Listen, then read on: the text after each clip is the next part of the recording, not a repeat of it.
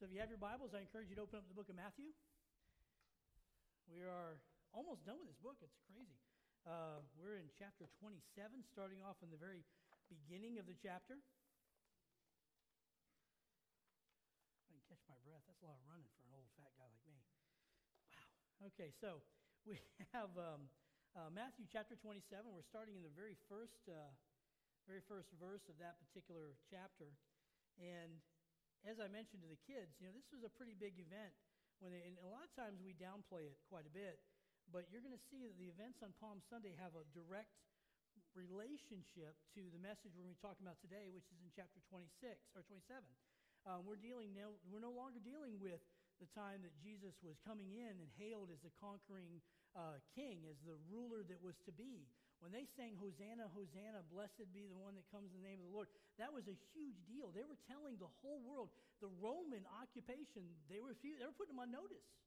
They were letting people know that the king has arrived, and their time here in Jerusalem was about to be up as far as the national Jewish sentiment was concerned. This was basically, it was the equivalent of bringing a giant bit of explosives right into the middle of the town of Jerusalem and getting ready to light that candle off. They were, this whole area was about ready to explode, literally, with religious and national fervor. And so this was sort of the chain of events that led up to where we are this morning. Now I want to read this passage to you. We got a long bit that we're going to get through. It's 26 verses, but I want to be able to read them to you so you can hear the narrative unfold, and then we're going to try to break it down as best we can for you. So starting in chapter 27, 27, verse 1, Matthew starts sort of brings us up to date. Now, I understand the chapters are put in long after the men wrote, and so the first and second verse really should have been the last two verses in the previous one, but with 75 verses, they had to cut it off at some point, right? And so they did. They cut off at the wrong place, but oh well. So we're in chapter 27, starting in the first verse, and Matthew is recording this. He says, "Now, when the morning came, all the chief priests and the elders and the people conferred together against Jesus to put him to death. And they bound him, and they led him away, and delivered him unto Pilate the governor. And when Judas, who had betrayed him, saw that he had been condemned, he felt remorse. And he returned the 30 pieces of silver that the chief priests and the elders had given him, and saying, I have sinned by betraying innocent blood. But they said, What is that to us? See to that yourself. And so he threw the pieces of silver into the temple and departed. And he went away and he hanged himself. And the chief priests looked at the pieces of silver and said, It is not lawful to put them back into the temple treasury, since it is the price of blood. And they conferred together, and with the money they bought the potter's field. It was a burial place for strangers. For this reason the field has been called to this day the field of blood. And then that which was spoken through Jeremiah the prophet was fulfilled. And they took the 30 pieces of silver, the price of one whose price has been set by the sons of Israel, and they gave them for the potter's field, and as the Lord directed me. Now in verse 11, the narrative picks back up with Jesus, and it says, Now Jesus stood before the governor, and the governor questioned him, saying, Are you the king of the Jews? And Jesus said to him, It is as you say. And while he was being accused, by the chief priests and elders, he did not answer. Then Pilate said to him, Do you not hear how many things they testify against you? And he did not answer him with regard to a single charge. So the governor was quite amazed. Now at the feast, the governor was accustomed to release to the people any one prisoner whom they wanted. At the time, they were holding a notorious prisoner called Barabbas. And so when the people gathered together, Pilate said to them, Whom do you want me to release for you, Barabbas or Jesus, who is called Christ? For he knew that because of envy that the chief priests had handed him over. And while he was sitting on the judgment seat, his wife sent him a message saying, Have nothing to do with that righteous man, for last night I suffered greatly in a dream because of him. But the chief priests and the elders had persuaded the crowds to ask for Barabbas and to put Jesus to death. But the governor said to them, Which of you two do you want me to release for you? And they said, Barabbas. And Pilate said to them again, Then what shall I do with Jesus, who is called the Christ? And they said, Crucify him. And he said, Why? What evil has he done? But they kept shouting all the more, saying, Crucify him. And when Pilate saw that he was accomplishing nothing, but rather that a riot was starting, he took water from a water basin and washed his hands in front of the crowd and said, I am innocent of this man's blood. See to that yourselves. And all the people said, his blood shall be on us and our children. And then he released Barabbas to them. And after having Jesus scourged, he handed him over to be crucified. That's a long passage, and as you can see, it's a pretty tense time in Jerusalem. There's a lot of things that are happening right now, and it starts off, as I mentioned, the first two verses really should have been the last two verses of the previous passage. And we see that Matthew is trying to sort of bring things back into focus. Now, I've told you before, I enjoy a good mystery. I enjoy a good murder mystery. But it's always interesting that when you watch a murder mystery that you always come into at the end of the story, right? I mean, our story begins where somebody else's story ends. So it starts off with a dead body. And then you have to go back in time and piece through the whodunits, right? And so you sort of get that impression here. So we're going to deal a little bit with Jesus. We're going to deal a little bit with Judas. But we're really looking at what Pilate and the rest of the things that are happening. It's almost like this crazy, weird narrative. So you see, Jesus is now on the platform with Pilate. He's getting ready to try to defend himself. We know that he doesn't really do a very good job of defending himself. In fact, so badly at it that Pilate had to comment. He goes, why aren't you even mentioning it? But yet Jesus sort of sits there and is completely silent as his accusers stand before him with nothing to say. But there were things that sort of led up to that moment. And you can sort of admit it because it says that Pilate was amazed that Jesus was so silent, that he stood there stoically. But there had to be something even more than just standing there silently, taking the abuse that's leveled against him. There had to have been a strength of character. You know what I'm talking about, the kind of character that people have when they step into the room. It's like their whole presence fills that space. Jesus was there, standing as a king, if you will, filling the space as one by one his accusers come and accuse him in front of the lawful authority that's there. But Jesus couldn't have done that unless you rewind the clock back almost 20-something hours to the very beginning when he was in the garden. And it all started off, and you guys know the story, it started off with him on the ground, praying. The Bible says he was sweating blood as he was begging for God to take the cup from him. We know that the story goes on from there, and we can have a lot of debate as to exactly what Jesus was trying to say, but truth of the matter is, the words were very clear. If it is your will, Father, allow this cup to pass from me. And then he says, but your will be done. And so we see that the narrative begins there. The blood is draining down out of his face. He comes up. He gets down. He goes and sees his friends. His friends are asleep. They wake up. Then the accusers come. You guys know the rest of the story. The sword comes out. The ear falls off. The ear picks up. It's now been healed. And now Jesus is allowing himself to be bound and carried, if you will, all the way to the high priests and the elders. And they rail against him, and they try to condemn him. And again, he says almost nothing to them until the final part where they said, are you the Son of God? And he says, basically, in essence, I am. And that was it. The chief priests and the elders begin to spit upon him. They begin to beat him. They get to treat him like he was dirt. And then they carry him bound to the governor. And now he's sitting there in front of the governor, and again, he has that moment. But you see, the thing is, you have to remember, is that now that he's standing here in front of the governor, he's standing tall and regal. He's filling the space with a commanding presence that is amazing, even the Roman general at the time. And he couldn't stand here if he didn't first kneel over here. Because by kneeling here, he gave complete control to God. And there's something precious about when you give complete control to God that allows you to go from a kneeling position, begging for this not to happen, to the point where you're standing here, allowing it to come forward because you know beyond a shadow of a doubt that everything is going the way it's supposed to, and you are completely in the presence of God himself. There is something powerful about this narrative as we read this. And we see the evolution now. But it had to get here. It's interesting that the Apostle Matthew wanted to share a little bit more about Judas. We've talked a lot about Judas. In fact, I had some guys in the office this week, and we talked a little bit about Judas. And, you know, oftentimes a question about him, but we're about to be done with Judas. We're about to be the last we're going to talk about him. It's interesting that Matthew spends an inordinate amount of time on Judas. The other gospel writers don't spend nearly as much time about him. is mentioned a little bit in the book of Acts, but for the most part, he's a side story at best. But for Matthew, he's using it as a contrast. He's comparing and contrasting between Jesus and the apostles, and then, of course, the apostate apostle, which is Judas. And you see what happens. He comes in here with remorse. Imagine what it'd be like for Judas, if you can. Oftentimes, I think the reason why I've spent so much time on him is because, as I mentioned before, I feel in some ways very akin to how Judas felt, how Peter felt, with the fact that I know that I've not lived up to what Christ would have me to be.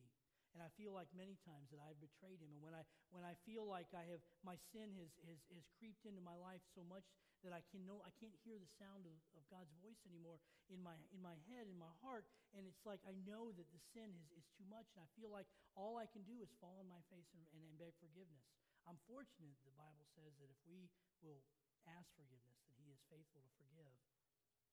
But if that's the case, then what happened with Judas? Judas comes to the chief priest, and you see that in verse 3. It says that he felt remorse. Now, I'm reading this out of the New American Standard, and I almost hate reading this even in the English. It's just not a very good, it doesn't come out the way it needs to. There's not a single translation out there that captures the intensity of what he's feeling. It literally means, the literal translation of the single Greek word is seized with utter remorse. The word is metamelanoma. Not melanoma, meloma. Sorry. Melanoma is something altogether different. You don't want that either. But it's an odd word.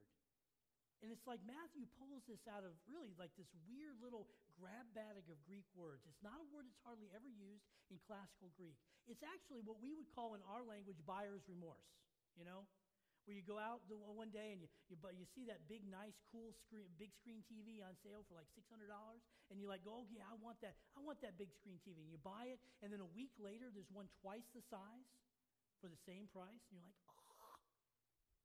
Or you go over to your best friend's house and thinking that now you finally got the biggest TV, right? And you walk in, you look at his big TV, and you didn't realize he just went out and bought one too, right? And so now you feel like you have to up the ante. Or maybe you buy a brand new car and you look at the price tag and you're looking at the money that you have to pay every single month for this crazy new car, and you say, did I really do the right thing? This is the kind of idea that's going through Judas's mind. It's not complete repentance. There is an actual word for repentance. It's similar to the word that Matthew uses for Judas, but the word that's normally used for actual repentance, what you see that in the life of Peter when he was utterly weeping and left the courtyard completely broken, and you're going to see later on, he does repent and come back into the fold. That word is metaneo. It's a different word completely, other than the word meta in the front, the prefix.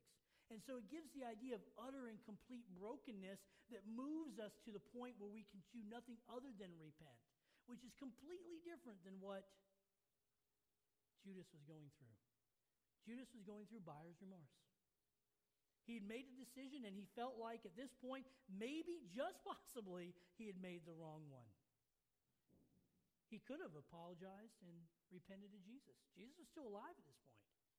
He could have found him. He could have went to him. We know that a little bit later he comes back to life. He just remembered what Jesus had said for the 3 years he'd been traveling with them, that he would be handed over to sinful men, he would be killed, and on the third day he would rise again. If he had any amount of faith at all, Judas probably could have just waited, held off just for another couple days, and he could have actually seen Jesus face to face, maybe possibly just at that moment said, Jesus, please forgive me. And I think that Jesus probably would. In fact, I don't think he probably would. I know for certain he would, because that's the kind of God we serve. Jesus gave him multiple times to repent, but he chose not to. And we see what happened afterwards. He went to the tree and he hung himself. If you want a more clearer picture of it, you can see in first chapter, I think, of the book of Acts, and it gives a little better image of what's happening. It's actually a little more graphic, as fits a doctor writing an account. They took the money that he had given them back and used it to buy the field so that it could be left as a grave for those that can't afford to be buried anywhere else. And that's the final thing we really need to say about Judas Iscariot.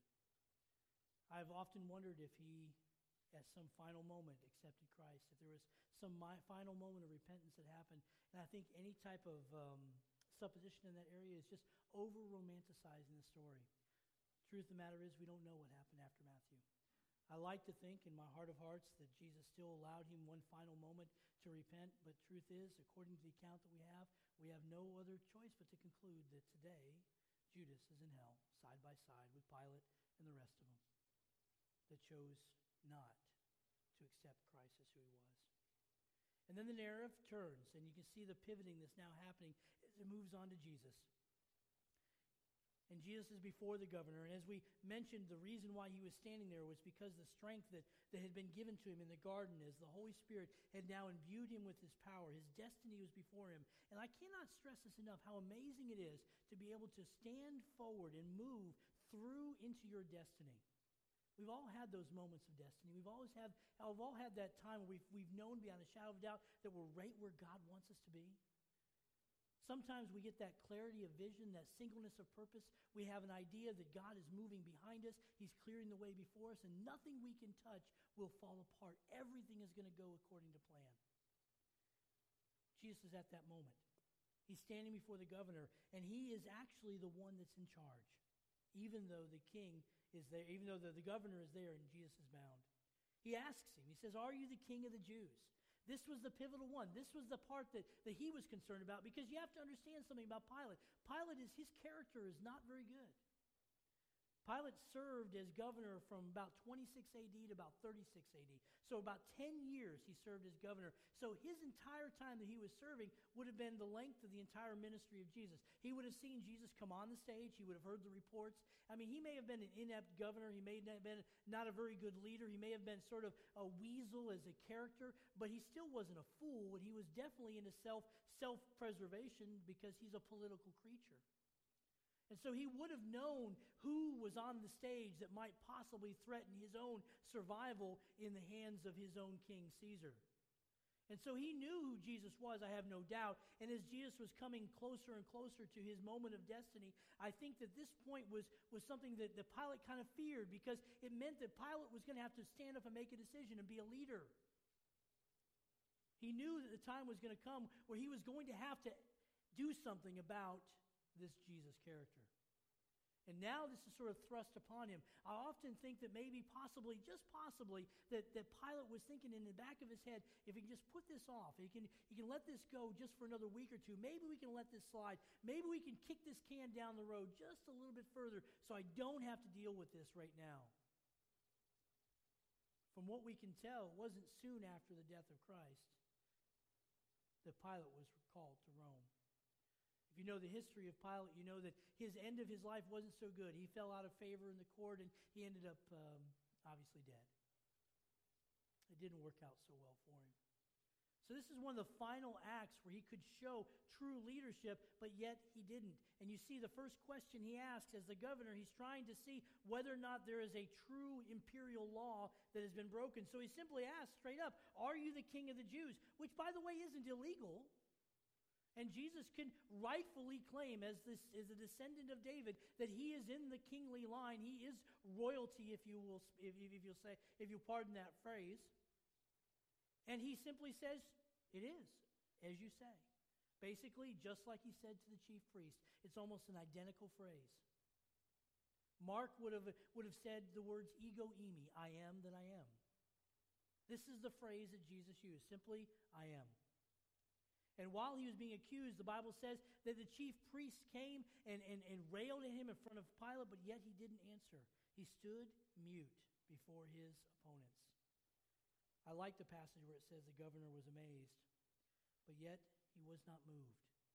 He was amazed by the character of Jesus, but he was not moved to release him. He knew the man was innocent. He knew that these chief priests had brought him because of envy, but he chose not to be a leader, but yet to follow the crowd. But that tells us plainly who was really in control, and that was Jesus. At any moment, he probably could have stopped this. At any moment, he could have turned to Pilate and say, all this is false. He could defend himself. All Pilate needed was one reason to kick him out, to not crucify him. And Jesus didn't give him that one moment. And then the narrative fast forwards a little bit. We know that some of the other gospel writers talk about a couple different meetings that happened before the crucifixion. He was kicked over to Herod and kicked back. And again, you just show the lack of leadership on the part of Pilate.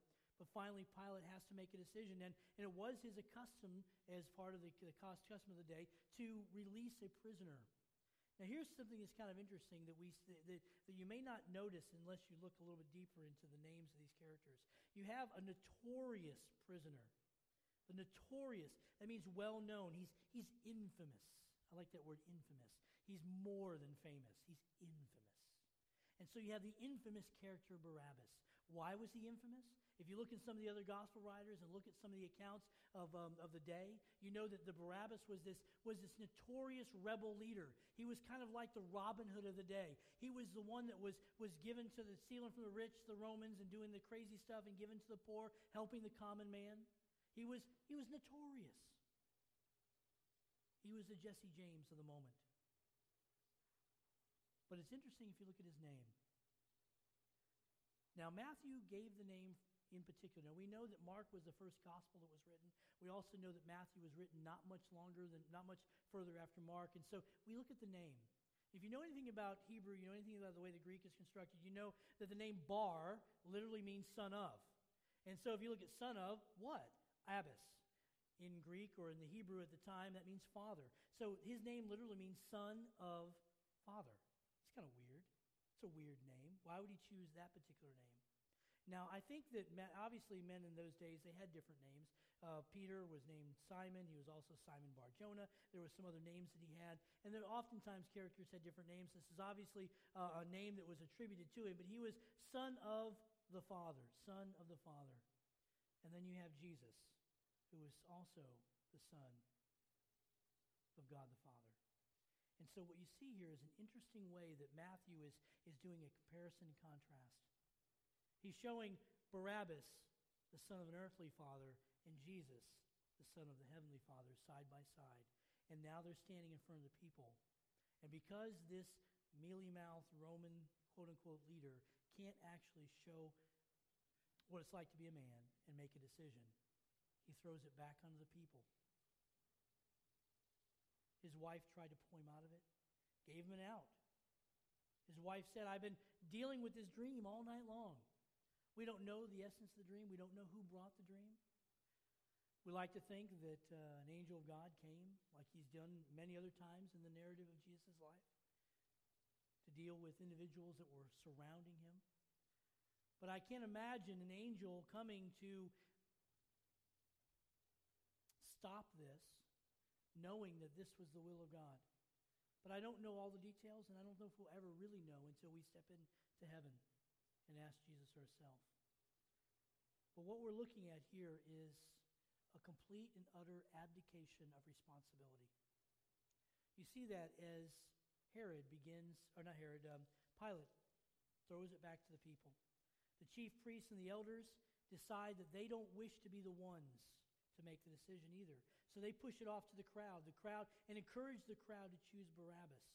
The governor again begs. He says in verse 21 and verse 22, please don't choose this guy. Choose Jesus.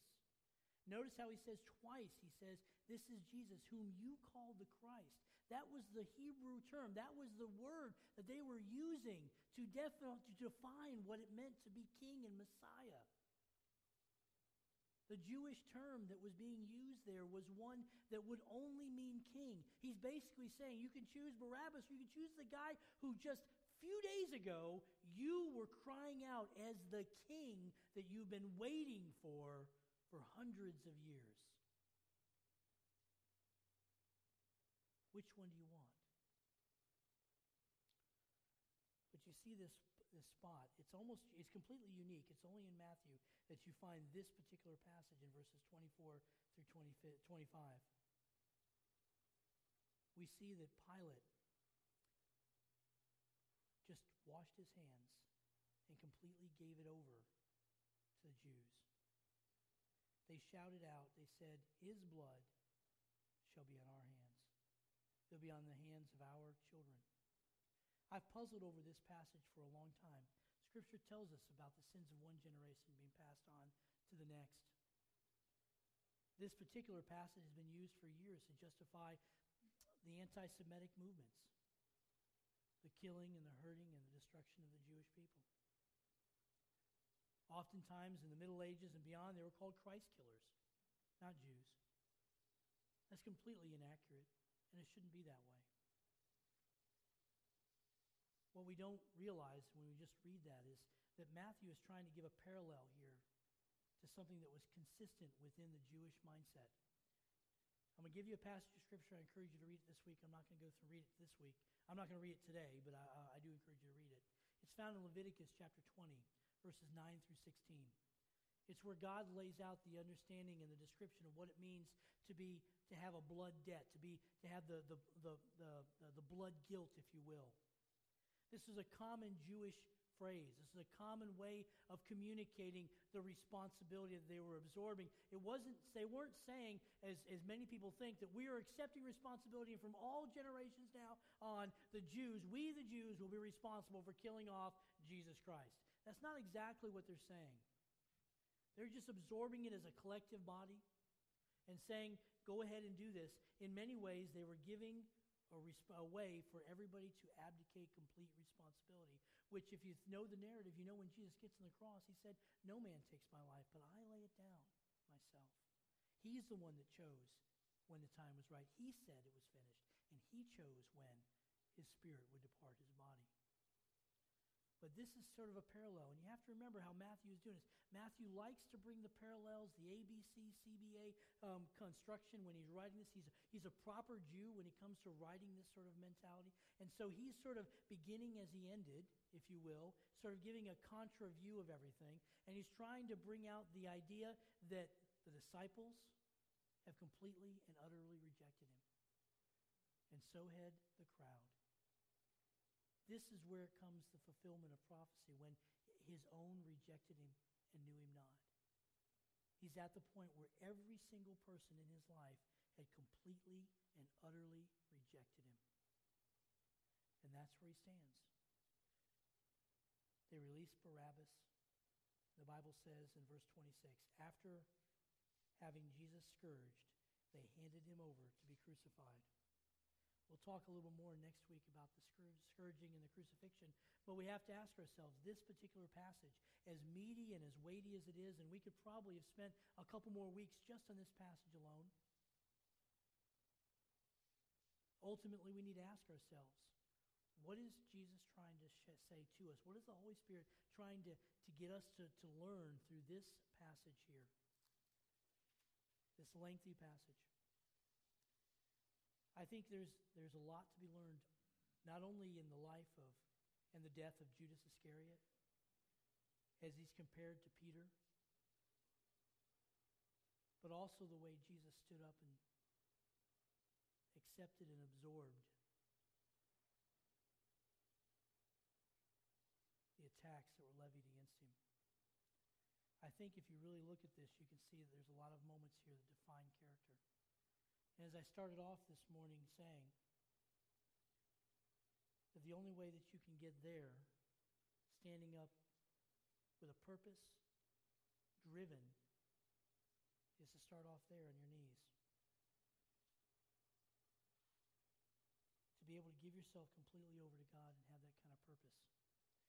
This last week we had our first study on what it means to make a biblical vow. And Brother Gary, I love Brother Gary. If you ever sat in class with him, he'll tell you, I'm not a teacher, but yet when he comes to class, he ends up teaching more of the class than anyone else does because the man has just so much wisdom. And I can pick on him because he's not here. He gets embarrassed when we talk about him like that, but probably one of the wisest men I've ever met. He's not afraid to share his opinion. But he talked about when he was younger, and they were involved in the Methodist church, and there was a Methodist missionary that felt like God was leading him to go on this mission field and this far away. And so he took a vow before the Lord saying he would go wherever God sent him, and he believed God was sending him to this place. And when Gary met him, he had come back from the mission field, and he really didn't want to go back. But he knew that's where God had commanded him to go. That's where he had made his vow. He knew that's where God was going to send him. And so therefore he, with tears, went back to the mission field, knowing it wasn't where he personally wanted to go. And that kind of drives us to concern, because a lot of us in our overly sensitive culture where happiness and pleasure seem to be the focus point of what we do, we oftentimes miss the point.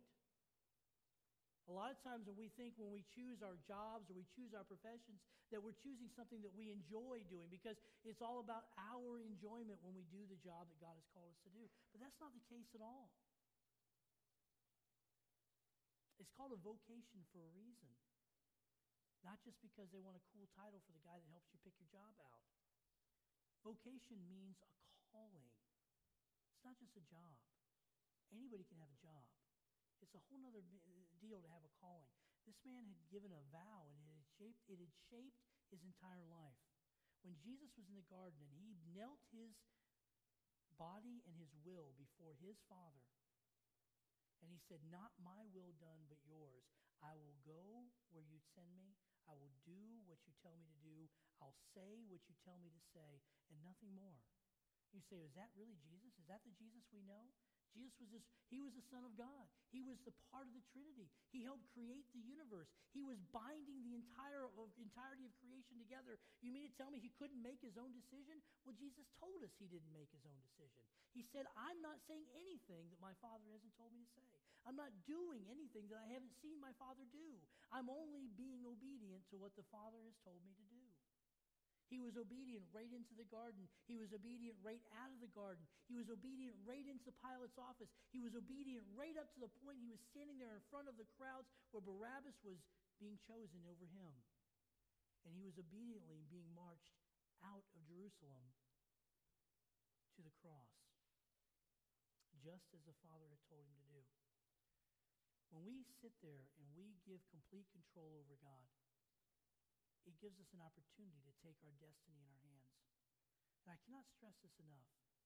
I think this is the main lesson that we need to learn is obedience. And obedience isn't always about our own pleasure. I noticed this week that I was on Facebook far more than I wanted to be.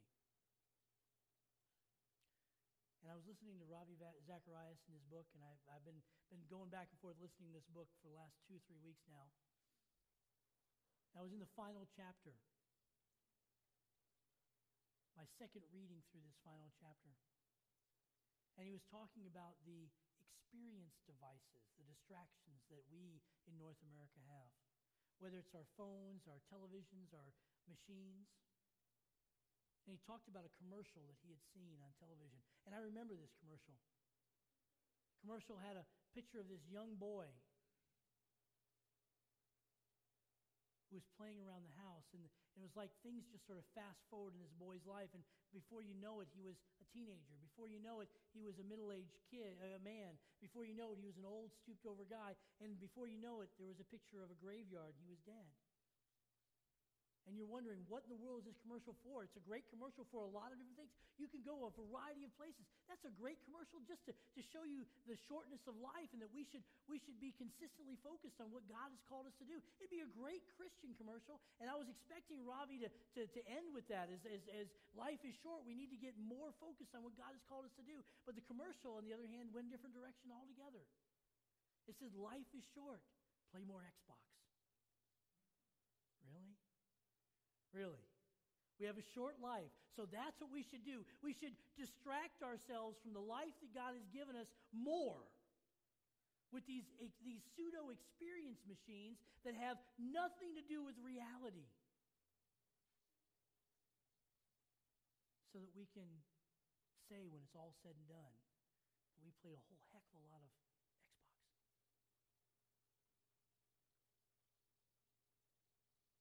It's easy for me to point fingers at other people, but I look at my week. I track my hours this week. I want to know how much time I spent, because I don't think that I spend that much time doing this stuff, Because it's just little bits here and there. But I actually kept a little bit of a log, so I'd know exactly what I was doing. About halfway through the week, I gave up keeping the log. You know why? Because it convicted me, and I didn't like what I was seeing. So about Wednesday, I shut the book and said, you know something? Point made. I understand. I got it. But every time I sat down on my couch and picked up my iPad, every time I turned on the television to watch my daily news program, every time that I did something other than what I know that God really wants me to do when I'm on mission, I realized just how much time I'm wasting when the destiny that God has set before me is calling. We look out and around us this morning and we see a lot of empty chairs. It's not that the people aren't here. I saw a couple thousand people yesterday come through the home show. Some of the ones that I talked to were churchgoers, some of them weren't. I can tell you there are more people outside of church this morning than are in it on the peninsula. That's just the way it is. We have the words of life. We have the message of truth. We have hope. Not just hope beyond this life, but hope for a better life until Jesus comes. This morning I was woken up to the news that while we were sleeping, preparing for our beautiful Palm Sunday, as my mind was contemplating this morning, as I was thinking about how many palm fronds I had, so I was hoping I would have enough to cover the whole walkway leading up. There were Christians celebrating Palm Sunday in Egypt, never realizing it would be the last service they attended in their life because a bomb went off, killing them, as terrorists tried to stop the worship of God. You don't see Christians blowing up mosques on their special services. Because when it comes down to it, Allah is Allah. And he doesn't really change lives. Buddha's a fat guy with a lot of statues. He doesn't really change lives. Confucius was a wise guy, but he doesn't really change lives. I could go through a list of all the other gods that are popular among humanity. But whether we're talking about Buddha or Krishna, talking about Joseph Smith or Xbox, they're all gods that are with a little g, that don't really change things. But the God that makes people afraid, the God that really makes people stand up and take notice, is the creator of the universe, the Father of Jesus Christ, the one we worship every Sunday morning. So we need to ask ourselves, are we going to partner up with this destiny? Are we going to embrace what God has laid in front of us? Are we going to be obedient? Are we going to go from the garden to the courtroom with a purpose, knowing that God is driving before us and guarding us from behind? That's the question I think that we should take from this. As we look at the sadness, at the death, the future death of Jesus Christ, at the scourging, and you guys all know the story. You've seen the movies, you've read the books. You know how horrible and heinous this act was that they did upon Jesus. And when Matthew simply says they scourged him, he does a disservice to what actually happened. Matthew, living through this generation, knew what it was like. But for us,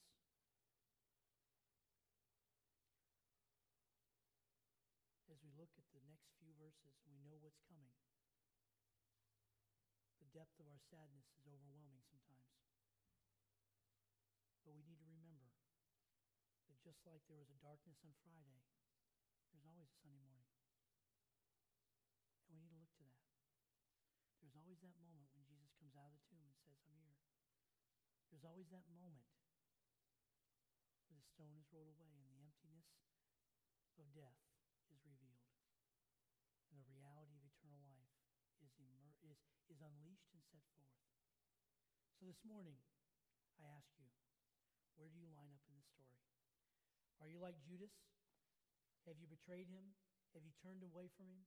Have you rejected him completely? Or you're more like Peter and the boys who do a silent rejection, but you've stepped back and you've allowed sin to reign supreme in your heart for a while? Are you like the chief priests and the elders that are willing to accept the consequences, but not the responsibility of actually putting him to death? Where are we in the story? Or do we side with Jesus himself and say we are partnering with him to see his kingdom magnify, so that when we step into glory, we can hear those words, "Welcome, my good and faithful servant." If you're here today and you don't know Jesus as your personal Savior, please don't leave here today without him. Please accept him as many of us have. It'll give you a sense of purpose, a sense of hope beyond what you can possibly imagine.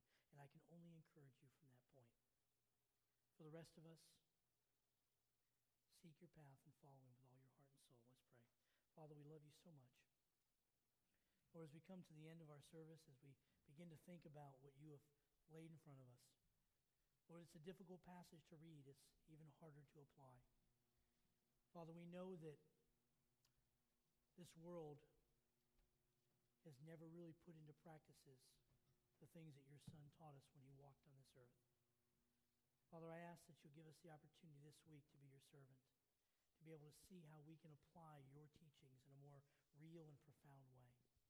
Father, as we seek to love you and to honor you, I ask, Lord, that you'll give us an opportunity to see you move in our lives. Allow us to be your hands and feet. Father, if there's anyone in here that doesn't know you, Lord, I just ask that you not allow them to leave here today without getting your heart right. Please, Father, convict those that need to be convicted. As we open up the altar and as we allow those to come that wish to come, Father, we ask your Spirit to be unleashed upon us, that we might truly be your servants in all we do and say. Lord, we commit this service in your hands. We ask this now in the name of your Son and our Savior, Jesus Christ.